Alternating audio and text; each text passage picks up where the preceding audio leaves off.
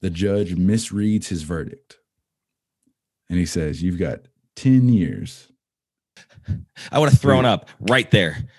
I did not. He said, he doesn't just say you've got 10 years. He says whatever the official term is. 10 years of Texas State penitentiary time. That is your sentence. I don't even look back at my family. They take me to the side, and I'm like, I'm about to go to prison for 10 years. Holy cow. Yeah, that's right. We are getting back to part 2 of my interview with Joel Stabile.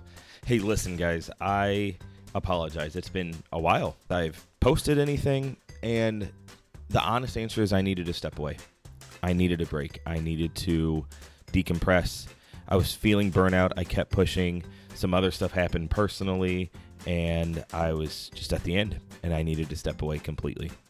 And I think that's true in life, whether you are an entrepreneur, business leader, a parent, a senior project manager, whatever you do, when you are beginning to feel and face burnout, stop right away, take a few steps back, regroup. Otherwise, you'll get to where I was. And I just kind of shut down this whole process for a couple weeks. But I am now back. I'm energized. The sun is out. We're basically in spring. We're getting people vaccinated. Hopefully, COVID is starting to go away, and we can get this under control. And I think life will be beautiful. But I'm telling you, friends, if you're feeling burnout, take a step back. It's all part of the process in building your happy place and being a better version of you. So you're going to get a slew of podcasts this week, and I'm really excited for you to listen to them all. But first, part 2 of my interview with my buddy Joel. So if you haven't heard part 1, go back and listen to it. Incredible, insane stories, and we're going to just pick up where we left off. At the end of it, we do get into some ideas and thoughts about being an Enneagram 7, and we go kind of deep with that. So if you are a 7 or have a 7 in your life, I highly recommend listening to that part, because you might learn some things, or you might hear some things that you didn't know were true about 7s. Or again, if you are a 7, you might finally go, oh yes, I feel that way too, but I've never been able to say it, or I didn't know how to say it. We get into some deep stuff. So thanks for listening. And here's my interview with Joel Stabile.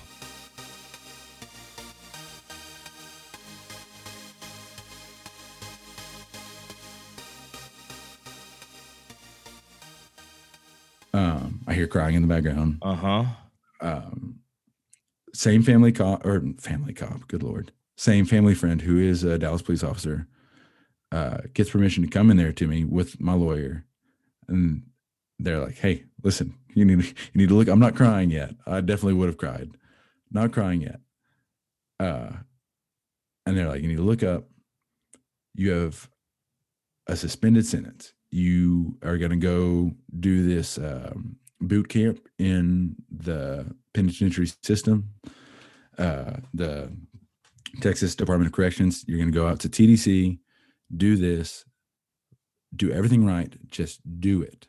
And then, they're like, listen, it's 3 months tops, 90 days. And then they're going to bench warrant you back here in front of the judge. If you fulfill it and do it right, then you have a 10-year probation sentence.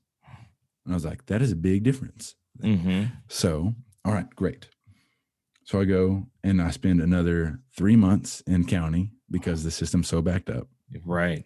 So 3 months in county. What was the verdict supposed to be? Because you said he read it wrong. Yeah, that's what he read. 10 years. And I don't know. It's supposed to be.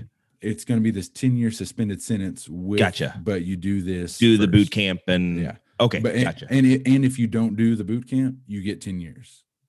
Oh, gosh. So, yeah. So, right. But I'll do the boot camp, man. Whatever. Yeah. Right. So I do another 3 months at county. I'm writing letters to the judge being like, listen, I'm really remorseful and like truly remorseful. Like, I understand what I've done is wrong. I want to give back to the community. And now I've done 7 months in county, and you wanted to give me a 3-month sentence at a boot camp. So I feel like we kind of can cross this out and go about probation, but nothing's happening. Finally, Boom, they call me in the middle of the night. I go. So I'm out at the Roach unit in Childress, Texas. Shout out. And immediately do what I think sevens do. And I got in the best possible situation. And I didn't have to do, man, I did about, I think, 2 weeks of that boot camp and then became a trustee and got to go hang out and just take care of the officers and do that for the next 2.5 months. And that's all I did. I'm drinking free world coffee, as we call it, and eating pizza and not doing any of the boot camp or any of the stuff, and just being respectful to officers and a nice, polite young man. Yeah. My time that they called for the bench warrant, I go back. They gave me perfect everything, and for the record, I would have gotten perfect everything on the other stuff if I had to do it. Again, it's Right. 3 months or 10 years. Right. So, and to be clear, I was there with 3 other people who had the same judge as I did. And one of them decided to act a total fool and jackass and be cool in front of the other boot camp inmates or whatever, and just kept it up and kept it up and kept it up. And they made an example out of him. They, the people in charge, they had the whole like military style system there. They sent off his report. The judge sent back the sentence. They pulled him out, cuffed his feet to his hands with his pillowcase, with his belongings. And the trustees and this boot camp are across the street from general population at the Roach unit. They cuffed his feet to his hands and said, "You've got a 10-year sentence across the street," and walked him across the street. Wow. For him to do 10 years instead of those 90 days. So I go back.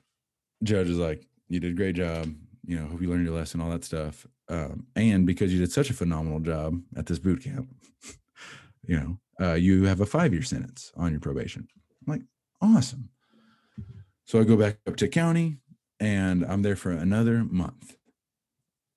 Because they still needed to process you out?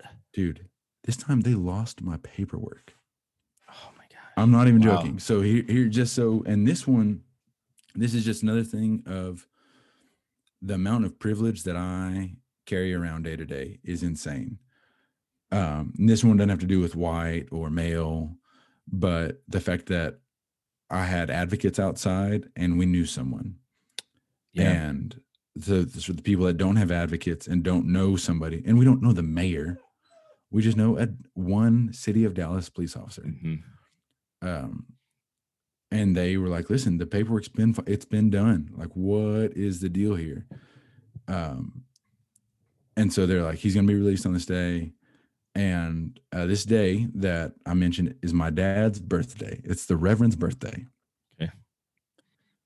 Well, guess what happens across the street at a freaking chemical plant, a gas plant?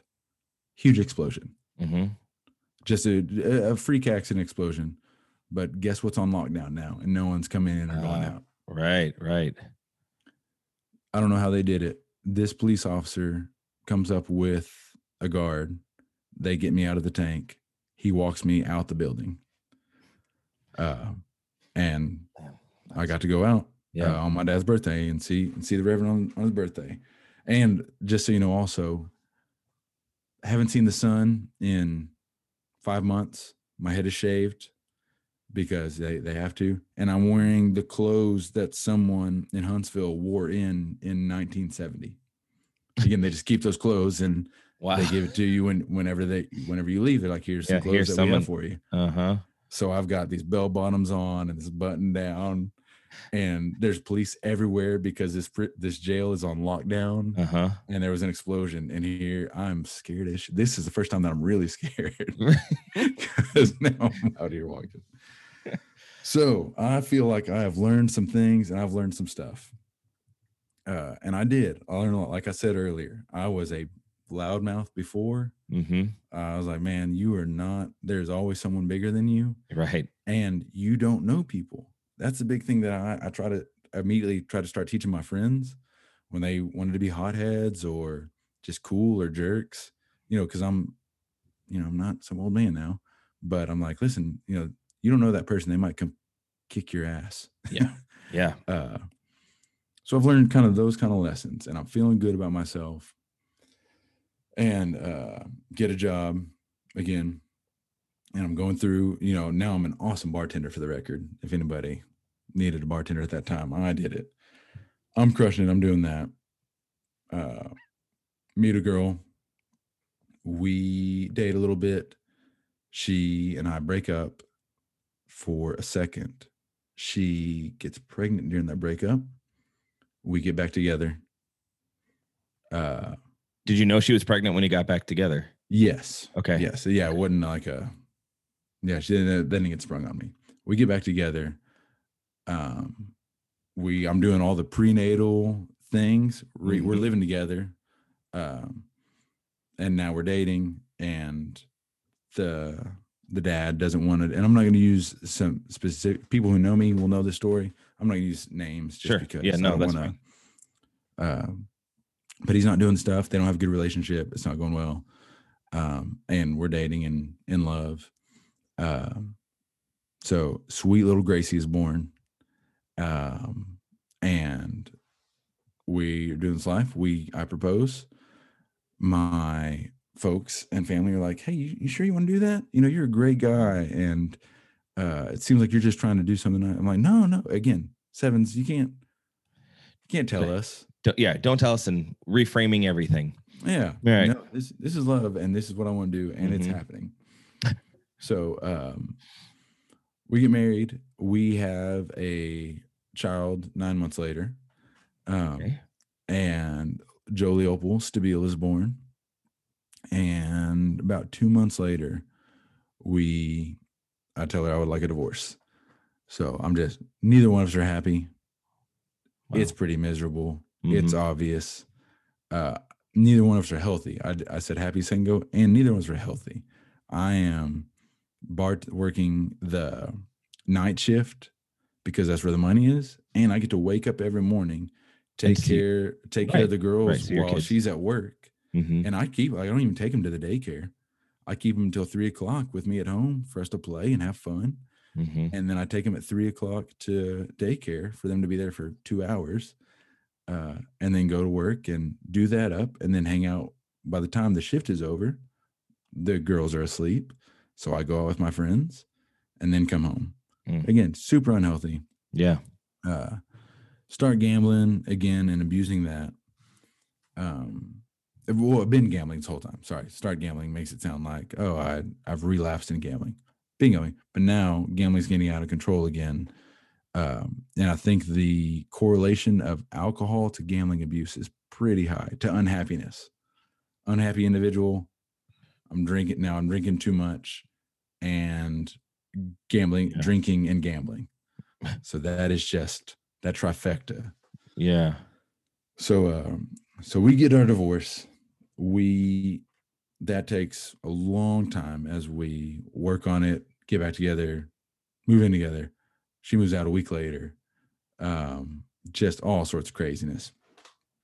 But we do that. I then start really kicking ass. I am handling my business. I don't know what it is that snapped in me, but taking care of my responsibility with the kids. I've got at this point a ton of time with my non-biological, at equal time as I have with my biological child, Gracie and Jolie. I've got them both all the time. It's great.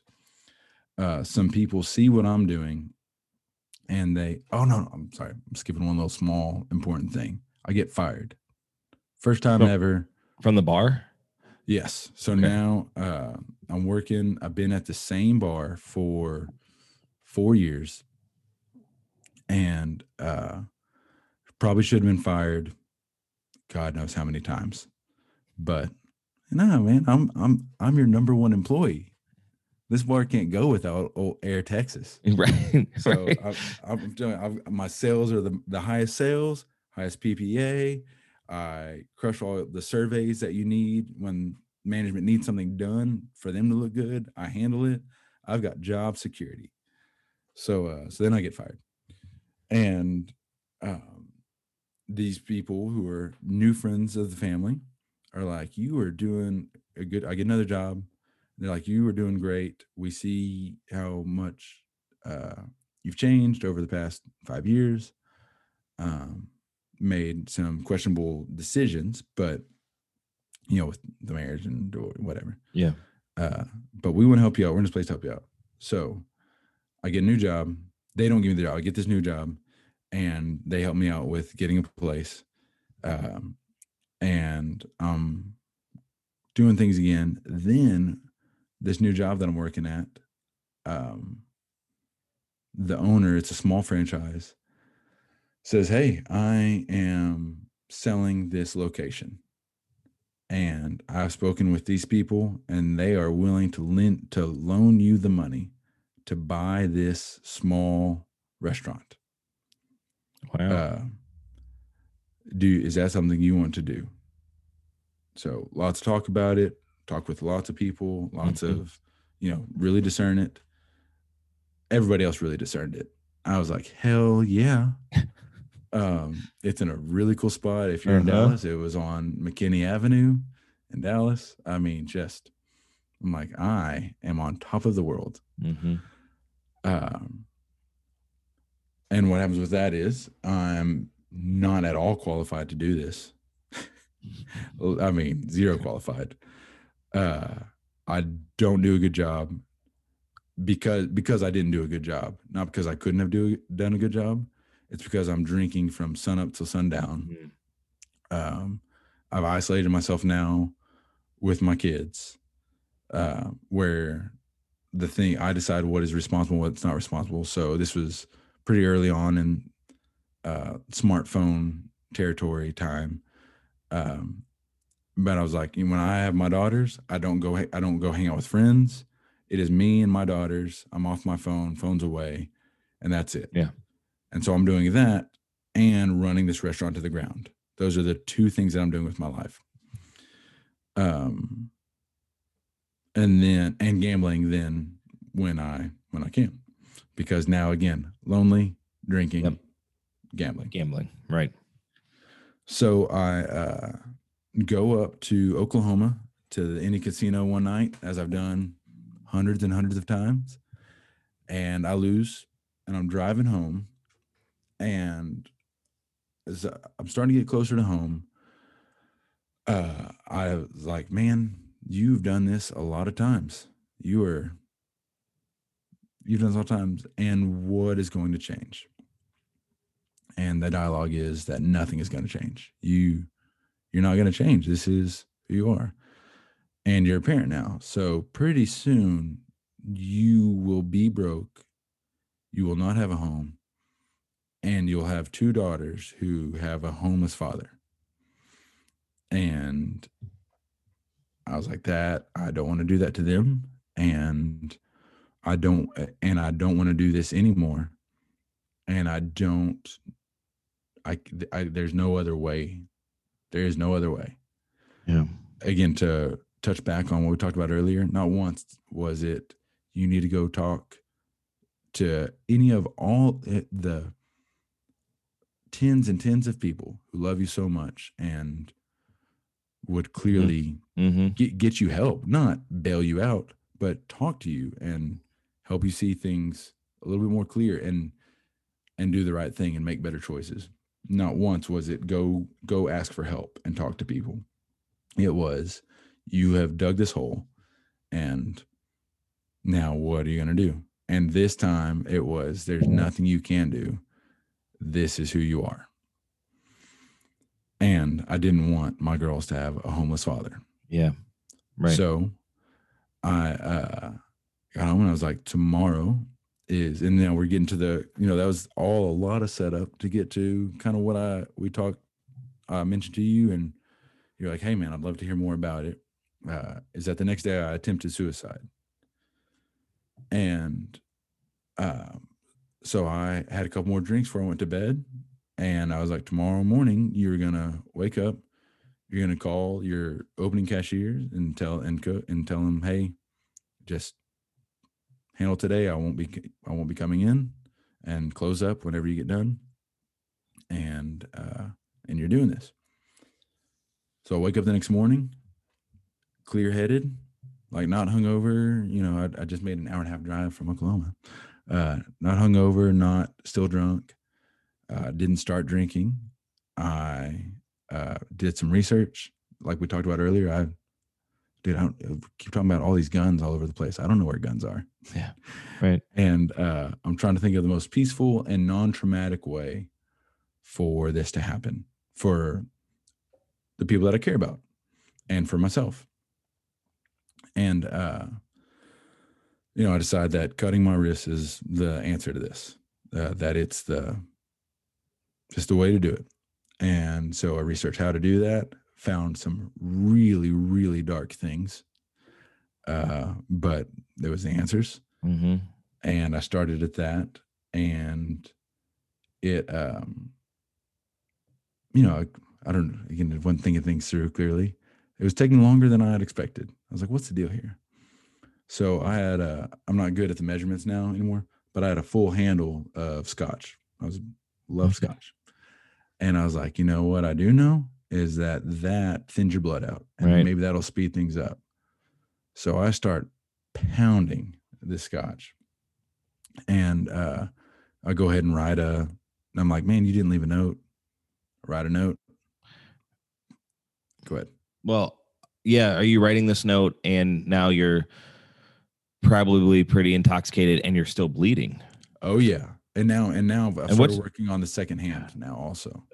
Okay. So that's where I'm at. And I eventually pass out. And so the girl I was dating at the time hadn't heard from me, and was like, something's wrong. Calls my folks and was like, hey, have you heard from Joel? They're like, no, but I'm sure he's fine. She's like, I don't think so. She shows up. She finds me. She calls 911. They come. They get me. I go to the hospital. Family shows up. Excuse me. And I'm sitting there now alive. They bandaged up my arms and, stitches. It was one of those, apparently the wrist cutting thing, a lot of times is cry for help. I've learned that since then. They knew from the scene that this was not that situation. And so they're not releasing me from the hospital, like to anyone. Yeah. They're like, you're going to the psychiatric ward from here. Right. I'm refusing to see my family. Finally, again, it was probably cut, but my sister, they are like, this one person says they're not leaving. Will you see with just one person? She comes in. She talks to me, and I'm like, I guess I can find a bartending job, and I'll have to figure things out to pay the debt from the restaurant, and find a place to live, and that's what I'll do. And there it is. And that's all I'm thinking. I'm like, that. I guess that's it. So take me over to Green Acres. I think Green Oaks in Dallas, maybe. And I think Green Acres is the television show. I was going to say, yes, yeah, television. Okay. So Green Oaks, I think, sounds more like what it is. And I'm there detoxing, which apparently was quite an ordeal. I was not coherent for it. Really? They got me on some stuff, and like anything else, when you're detoxing, seizures and the whole 9 yards. Were you doing drugs at this time, or was it only alcohol? No, just alcohol. Okay. Yeah. And but so much alcohol, I've got gout. Oh wow. Okay. Yeah, apparently it takes a lot for that to happen. So not to add that to a bragging montage, but yeah, I've drank so much I've got gout now. And I get a phone call. My folks have a connection with someone through their ministry that he is the director of operations or some grand title at a treatment facility near Austin, Texas. And I will plug this one, and it's the Last Resort. out. It's technically in Smithville, Texas, but it's right outside of Austin. And it's a treatment facility for males, men, boys. Um, there's probably a minimum age. My guess is like 17 to 99. Yeah. And he has talked to his the owners, and they're willing to grant me a full scholarship to come there. Again, just how many times am I going to get this blessed? This, Yeah. Right. because for people who don't know, um, inpatient facilities are unaffordable to the people who need them, which are all the people that don't have insurance. Right. Right. And that's if your insurance takes it. And my wife is a therapist who has worked for, and dealing with insurance companies is the worst and the most complicated thing, and they don't want to pay the money. So, so now I've got this $100,000 scholarship for 3 months at this inpatient facility. I go out there, and this is the first time, this is the first time that, hey, we need to address you, not address what you're doing with your life. Right. But the person that you are, yeah. Which when you look back to it, it is you keep making some poor decisions and drinking, and now you can't stop drinking. And it seems like that's where we're at.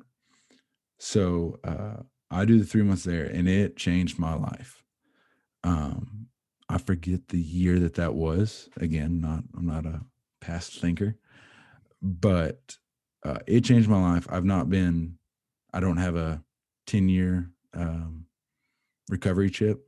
I've got lots of, we're skipping ahead, but I do that, and it was incredible, and it was just eye-opening of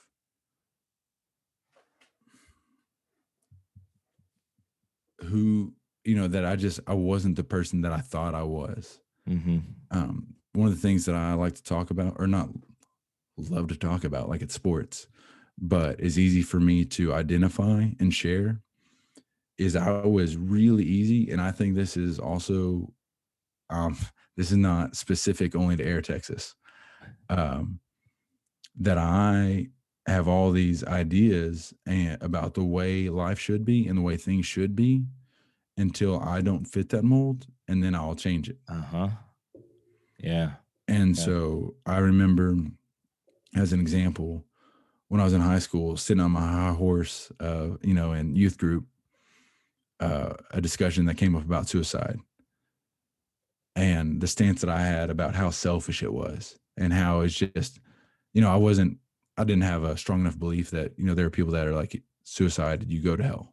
That's not where I was coming from. It was just, suicide's never not, why would you commit suicide? There's all, yeah. And until I reached that point, and then it's like, oh, okay. And same with everything else. Who gets fired until you reach that point? Who goes to jail? Who is a felony until I'm a felon? Mm-hmm. And then I keep adjusting it. And now, as an example, I've reevaluated a lot of beliefs that I've had, and that I was given to when I was younger, had when I was a little bit older than that, younger than this. And now it's like, you're at the age you have to own what you believe in. Yeah. And I don't think people reevaluate the beliefs that they've just always had. Right.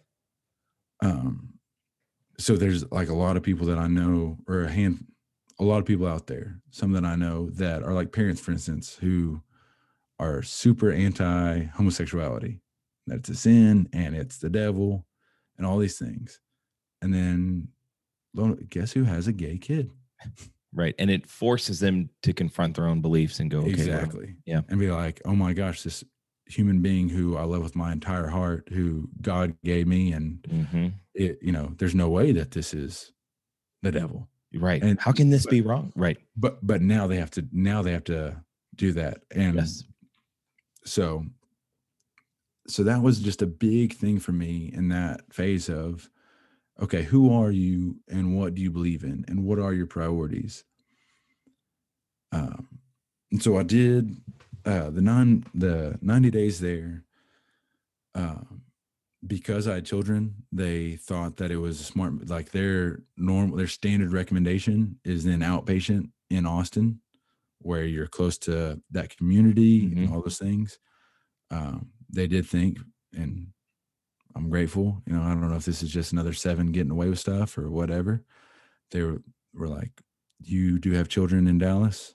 You do have a support system there. We do think that it's okay for you to do that, to go back to Dallas. So, and for you to leave, like it wasn't, you know, like at Green Oaks, it wasn't, well, you got to leave. And now where do you go? It was, hey, you have done great here. Yeah. For people that are leaving residential treatment, it's easy to do great when you have no other responsibilities. Yep. Like my job there for 90 days is to be sober and to do the work. And now I'm sober, can't even get to alcohol, and I'm having a great time hanging out with 20 other dudes, right, eating 3 meals a day, learning things. Yeah, okay. Now I'm living with a girlfriend. I've got to deal with an ex-wife. Not that sounded bad, like she was the issue. Now I have to have a relationship with my ex-wife. Sure. Right. Well, I've been gone for 4 months, and she has been left as a single parent without help with 2 daughters. Answer to all the things that it's hard. It is not as easy as you think it's going to be. Like you say yourself, it's going to be hard, but I'll be able to do it because I've got right on my side, or truth, or sobriety. Wrong. It's crazy hard. Yeah, I can imagine. Yeah, man. So I get out, and soon the girlfriend and I, not because of me being a jackass, but we break up because that's what people do. And, you know, but here's to sum up then that time until, so we'll say 2.5 years before I met Whitney, was me just trying really hard to make good choices and be a good parent, be a good son, not be selfish. That is the biggest tie-in for me that I have a hard time. And I don't want to, if there are other sevens out there that are like, I'm a freaking angel and you're not talking about me. I think sevens can be selfish. I think it is a matter of, we are independent numbers or aggressive, whatever you want to call it. I think independent's a better word. And I think an unhealthy seven is a selfish human being. Yeah, I would agree. And an alcoholic or an addict is a selfish human being. And when you combine those two, man, it is, the world revolves around me and the world will figure it out. And since then, I can still be crazy selfish. Like I alluded to a few minutes ago, I don't have a 10-year chip right now. I don't have a 1-year chip, but I'm not abusing alcohol. I am sober today. I'm at about, what are we at, 10 months from my last drink. Okay. And so I've gotten a couple of different times. I've gotten 1-year chips, and I've had times where I've said, you know what, I think I've got this thing figured out and licked, and tried it and was wrong. But here's the big thing for people who, whether it's, this isn't like a thing to addicts or alcoholics, but just people who are struggling and don't think that and are going to decide that they can't ask for help. Don't bury yourself too deep. Like that is the biggest thing that I've learned, is like, it's okay to make a mistake or a bad choice or two. Well, let's compound it with 3. Don't keep going. Like it is you are not right. And there's something bigger than you and smarter than you and better than you. And you're a part of a bigger system. Not everything is going to work around you, not in a selfish Right. way in this conversation, but in a, okay, if I do this, then this will work for me. It is no, you need to work for the other things, Mm-hmm. not that. Um, but yeah, just don't bury yourself. Uh, and that has gone really well for me. Like I said, so now, am I a felon? Yes. Does that suck? Yes. I voted for the first time though in this last Wow, presidential. really? Yeah, they. I always thought you couldn't in the state of Texas vote if you had a felony. It's different state to state, Hmm. but as soon as you are off of parole or probation and everything is cleared and you're done with it, you can vote again. There are some rights that you don't get back. Um, I'll never be on jury duty. I don't know if Yeah. people care about that. Never was on it, but I heard it sucks. So there's that. It's not worth getting a felony for, but Yeah, right. depending on how much you hate jury duty. Um, and there are other things, but yeah, I've got that. I've got some huge scars on my wrist that I've got to explain to my children, some the older ones, pretty soon. So we're still at the stage of life where they know that it that a knife did it, Mm, but they don't know the extent after that. right, right. Um, they know that I'm an alcoholic and that I don't drink. Um, but the things that, as wonderful as life is, and this is the kind of dealing with it as adults do. Like I said, I feel like I'm 18, feeling good about myself right now. That it's like, hey man, you're a felon, a suicide survivor.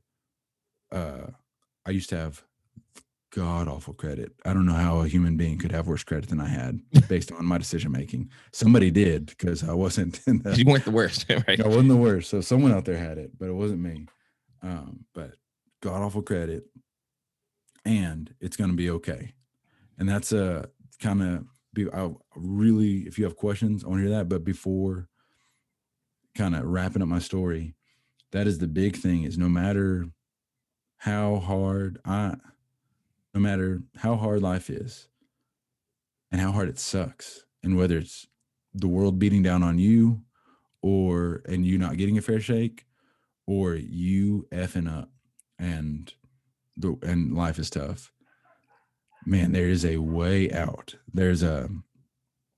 I've watched the other night with the kids, Incredibles 2 or 1, I don't know. But where the guy from Breaking Bad, the voice from Breaking Bad, tells Mr. Incredible, he's like, if you want out of the hole, you have to put down the shovel. um, stop digging. And Yeah, that's the thing. And then there's a way out, just plain and simple. And it's not going to be easy, but it's always going to be worth it. I'm not an individual who likes to put a lot of uh, stop me if a seven has said this before, deep personal things on the internet. yeah.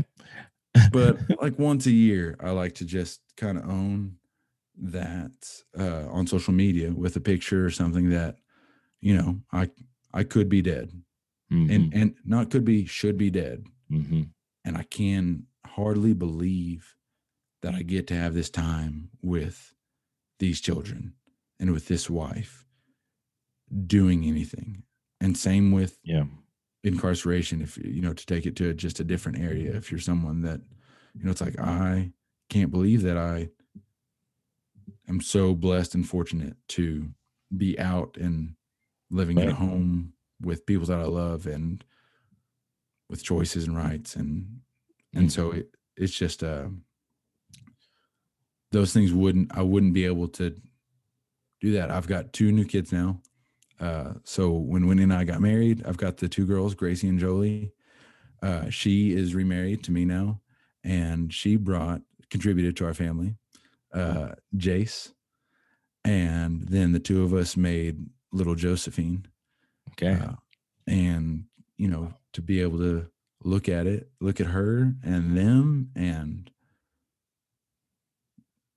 I every in a movie it's corny where it's like every second is a blessing. Every breath you get to take is a gift. But you've And lived where that's reality. I tried to take it away Yeah. and should have. And so it's pretty incredible. And oh my gosh. So Project Semicolon or Semicolon Project, look up either one of those. Mm-hmm. I saw that on your wrist. Yes. So yeah, I've got, again, with the tattoos, I love tattoos. And I'm going to get another one of these. I've got one on my wrist. I'm going to get another one tattooed somewhere. I'm not sure. I'm starting to think about finger tattoos. I got the hands covered up here. And a lot of people get it like behind their ear. I don't think that's me though. And not to judge anyone. I think just especially if it's only one tattoo above your neck, if it's behind your ear, a little bit more feminine of a move. So, and I know I'm living in the Stone Age talking about feminine and masculine, but for me, that's not it. But, and it is that kind of the theme behind that nonprofit is that an author continues the sentence with a semicolon instead of ending it with a period. That's right. Continue the story. The story can continue. Mm-hmm. So if you're struggling, you see anyone with a semicolon tattoo, or I haven't seen merch, but usually it's just tattoos. Man, talk to them. And if you're struggling, go talk to a therapist, talk to a priest, talk to your sister, talk to someone at a bar, talk to someone. Right. Don't isolate yourself, and don't do it alone, because you don't have to. That's right. That's right. So check it out. And that doesn't mean it's going to be easy. The creator of the Semicolon Project, she unfortunately ended up taking her life. I've lost a lot of friends and acquaintances who went through the last resort and didn't come out the other end. And so it's not easy. Yeah. But it is worth it, whether it's a job. When people come out on that side and they got a job and they're like, I love this job, or find a new passion, or or a human being, or something about themselves. They're like, I never would have had this opportunity to know this about me, or know this person, or do this one thing if I had put a period at the end instead of continuing the story. Yeah, that's good, man. Thank you. I know, like you said, those are things that you don't like to share. And I appreciate you saying all of it and sharing it. Yeah, man. And to be clear, I think there's a place. This is a place to share that with you. I don't, and social media is a place for some people to share it. Sure. My social media is not a place for me to share. Right. Hey, look, man, life's a blessing today. People are struggling. And, so I think support is more important. Support of other individuals is more important than celebrating. I feel like success isn't the word right here, but no, but I hear what you're saying. Yeah. What, from your perspective, from you lived in it, what advice can you give to someone who has a loved one struggling? How can someone support that person? How can a loved one support their husband, their wife, their brother, their sister, neighbor, who is struggling? Man, that's a great question. And it's so, where I get asked that question is at Enneagram workshops. But here's the thing. So I have two answers. The first one is because most of the time people are coming up to me at a workshop asking about their child, spouse, friend, whatever, who's an Enneagram 7 and is in the struggle. And I think that answer is, I think this is where Enneagram work and all sorts of other work. Enneagram is, again, not everything, but in this conversation, there's a big difference in my Enneagram 7 son is effing up like you did. And we want to help him and we don't know how to help. Like, what do we do? Like you just said, because like we talked about, man, you're not going to tell a 7 anything. Uh-huh. They uh, they got it under control. They don't want you to help. They do. I mean, they do want help. They don't know how to ask for it. They don't know how to receive it. It's Yeah, not right. a They don't. Yeah, I think a lot of us don't know how to ask, and if we do know how to ask, we don't know how to receive. right. And then the people who give the help that to a 7 that was unsolicited ends up being enabling Uh-huh. because they're like, kick ass, man. I'm getting help. I must not have messed this up too much, Right. and I can continue it. So then it's enabling. And so for others, if you have an Enneagram 7 out there who you want help, this is the toughest part. And I've asked my folks about this, and they support this answer as being in that role, that they had. Sure. Yeah. All you can do is be there for them, and let them know, as often as you can, let them know that you're there for them. Um, Check up on them, not to get personal, like literally just give them a call and Mm-hmm. hear their voice. Let Mm-hmm. them hear yours. And at the opportunities that you have, let them know that if you need anything, I'm here. If you want to talk, I'm here. If you want to go play around the golf, I'm here. If you want to grab a bite to eat, I'll pay. Let them, or you'll pay, whatever. Uh, we'll go to your place. Yeah. Let them know that you are there for them, that they are not alone, because that's the thing. Whenever the 7 thinks I'm alone and I got to figure it out, that's when it's gonna go south, and it's gonna get dark, and bad choices are gonna be made. I think it's different for other personalities. Yeah. I think other people are literally reaching out for help. And Yeah. other people are reaching out for help, and maybe they don't need it as much as they're letting Leading on. on to be right. Yeah. But I think the main thing here's the deal. My folks say that everyone needs a spiritual director and a therapist. Yes. And I think when you have those two things, you can discern what is yours to do. That's the big question that we need to ask ourselves. What is mine to do? What if I don't do it, nobody else will? Am I being asked to do this? Um, does the other person even want me to do, like, Right. what's good for me and my family, not just for this other person? Because when it comes to these things, codependency is always right around the corner, and enabling is right around the corner. Mm-hmm. So but when you are in a healthy space and you have support to bounce ideas off of and to discern with, then you can make knowledgeable uh, offerings and knowledgeable choices that are from the right place, that will help the other individual and not hurt you or other people. Because that's the thing too, when my mom tells a story that she heard from her sponsor for codependency, um, of that this mother was buying the crack or drugs or whatever it was for her daughter because the neighborhood that they were in was so dangerous, and she didn't want her daughter to get hurt in the neighborhood. And so Wow. that's an extreme. Uh-huh. But do you think that mother is seeing a therapist or a spiritual director? No, she's just making decisions. She's alone also, Right. trying to make decisions to Right. help this other individual who's alone. Yeah. So I have just a random, I guess, Enneagram 7 question. Because this is true for me. You were talking about sevens just really we want people to know that they're there for us. But do you think that's true even outside of a 7, like who is severely depressed or an alcoholic or a drug addict or suicidal, but just your normal dude normal dude 7? or dude at 7? Yeah.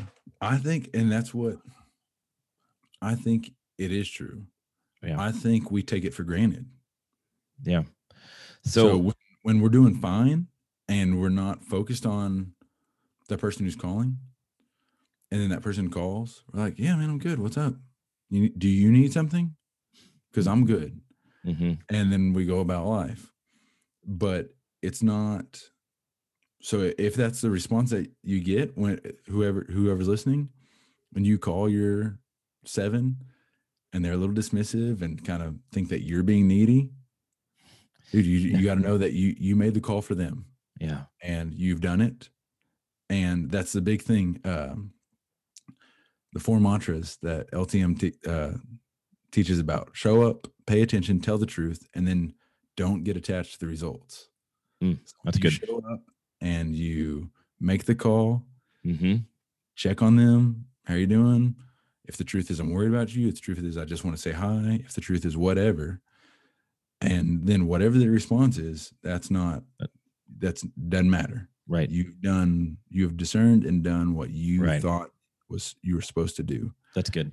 And the odds are that will be the response. And that's how, when I'm healthy, that's my response. Life is kick ass.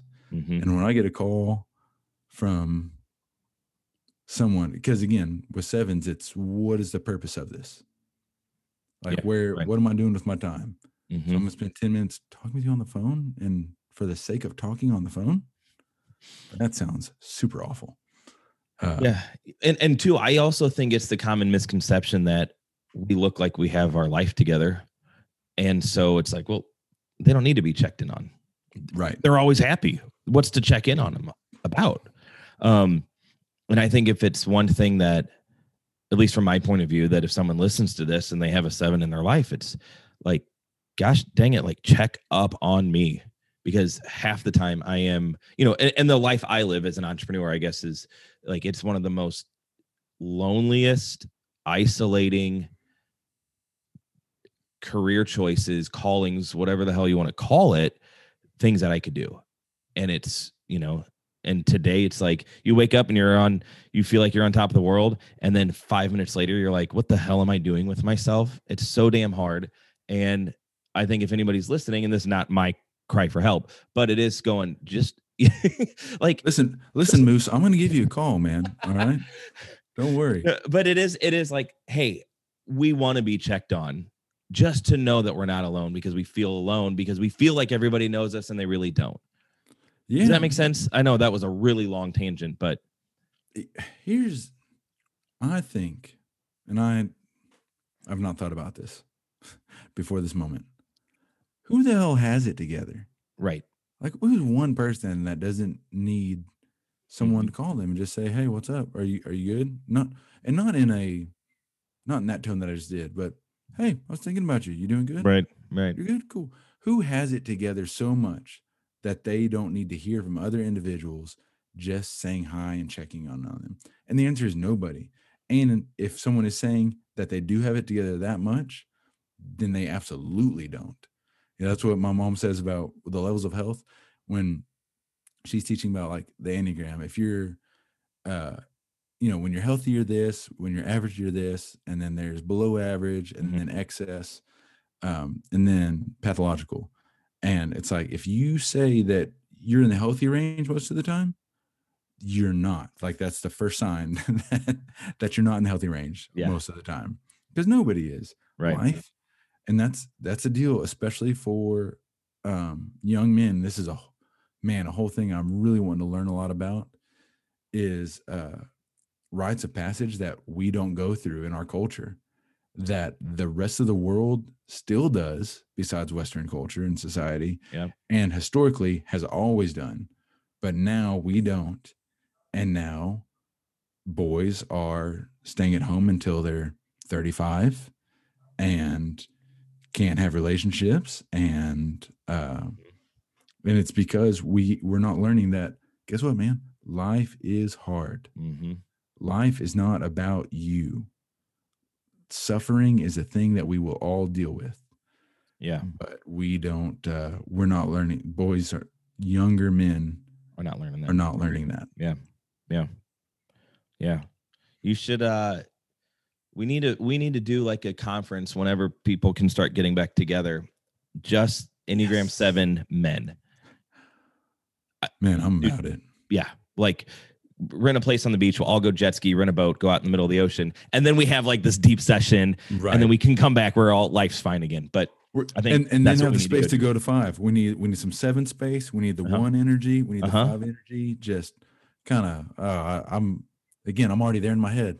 Oh, me too. I was just thinking, okay, I know a place we can get a private chef in and have all these different course meals. So it's yeah. And then afterwards you can break out, and then you can have that 5 space of, oh man, this is really, it's a little wind down time and to myself time, and oh yeah, man, I'm on board. I'm serious. We need to offline. We'll talk about this. I am all in.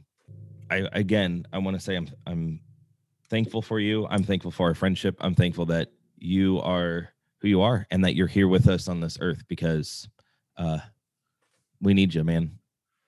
Dude, thank you so much. That's what the when we every now and then my folks will look at me and be like, never saw this happening. Who would have thought that you'd be the role that you are at the ministry that we created, and 6 years ago, who would have thought that you'd be doing any of this? And so thank you. And the answer is, when I am in a healthy enough space to stop, and that's the other big thing that we didn't talk about at all, is just slowing the hell down. But to stop and slow down and recognize these things, it's really great. And thank you so much for, again, like I said, I'm not going to put this crap on my gram, or I think my daughter's called something else already. I have no idea. But, I'm not going to do that. And I think I have found that it's important for people to hear when the time is right.